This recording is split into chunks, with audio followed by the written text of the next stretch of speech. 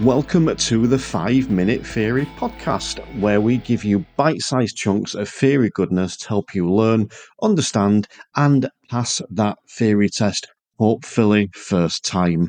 As always, I am your guide on your theory test adventure, Terry Cook, and you have come to the right place to find out everything you need to know about the theory test. But if you would like to know more about the actual driving test, head over to the website tcdrive.co.uk.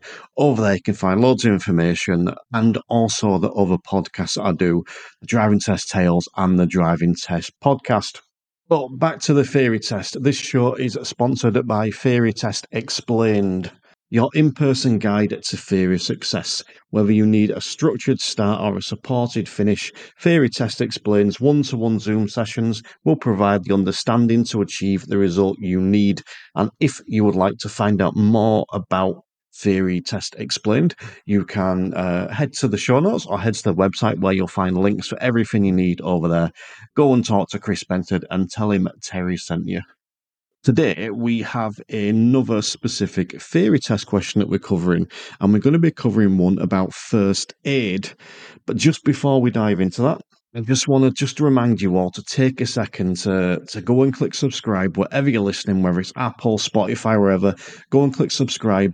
But also, if you're feeling extra generous, leave us a little 5-star review wherever you can, and a few words of praise if you're doing it over on Apple as well. So you can do that on Apple, on Google, on Facebook, on Spotify, anywhere like that. Go and leave us a 5-star review. It's very much appreciated. I love hearing the feedback from you guys.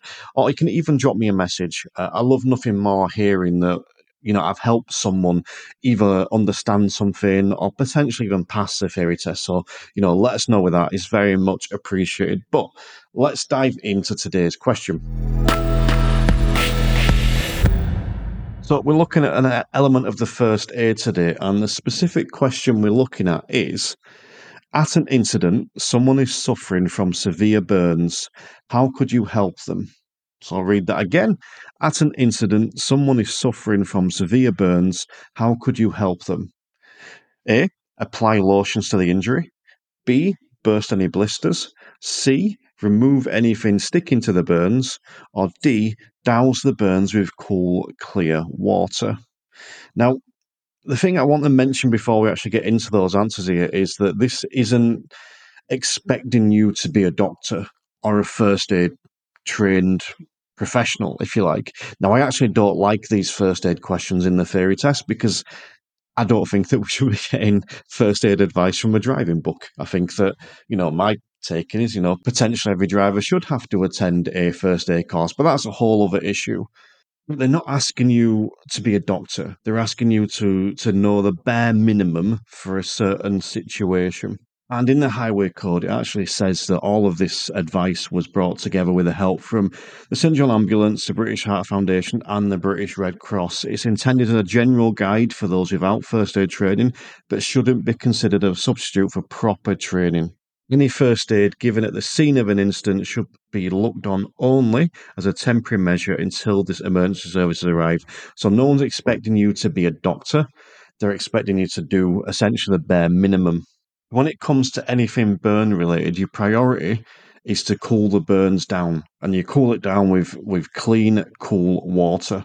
The cold water helps take the pain from the burns. It helps cool the burns down, which takes away the pain essentially, or doesn't take it all away, but helps take away the pain. You want to be keeping any burn doused in water. So even if you're at home and you burn your hand on the oven or something, you want to under a tap for 10 to 20 minutes at least. That's going to stop, or at least help stop the burning. And that should always be a priority with those sort of burns. If possible, cool, clear water just over that burn. If any blisters appear, do not attempt to burst them. Bursting blisters can lead to infection. And I also mentioned, don't try and remove anything that's actually sticking to the burn. So you're not adding anything to it. You're not removing anything. You're not bursting anything. The only thing we're looking at is pouring some nice, cool, clear water. Not dirty water, but nice, cool, clear water. So if you've got a bottle of water in your car, perfect thing to use, and just keep doing that for as much water as you've got, as long as you can, until medical professionals appear. So, just to recap, at an instant, should someone be suffering from severe burns, how would you help them? The answer is douse the burns with cool, clear water. So I hope you found that useful. I hope that's cleared a little bit up around what you would do in that situation and how you're not expected to be a doctor. You're just, hoping that we can do the bare minimum. And by learning this, just to pour some cold water on it, hopefully that will give you a bit more confidence potentially if, and hopefully it never does, but if that situation occurs. So thank you for listening. I'm just going to give you one more nudge to go and click subscribe and leave us a review wherever you can find us. But for now, remember, stay safe, drive safer.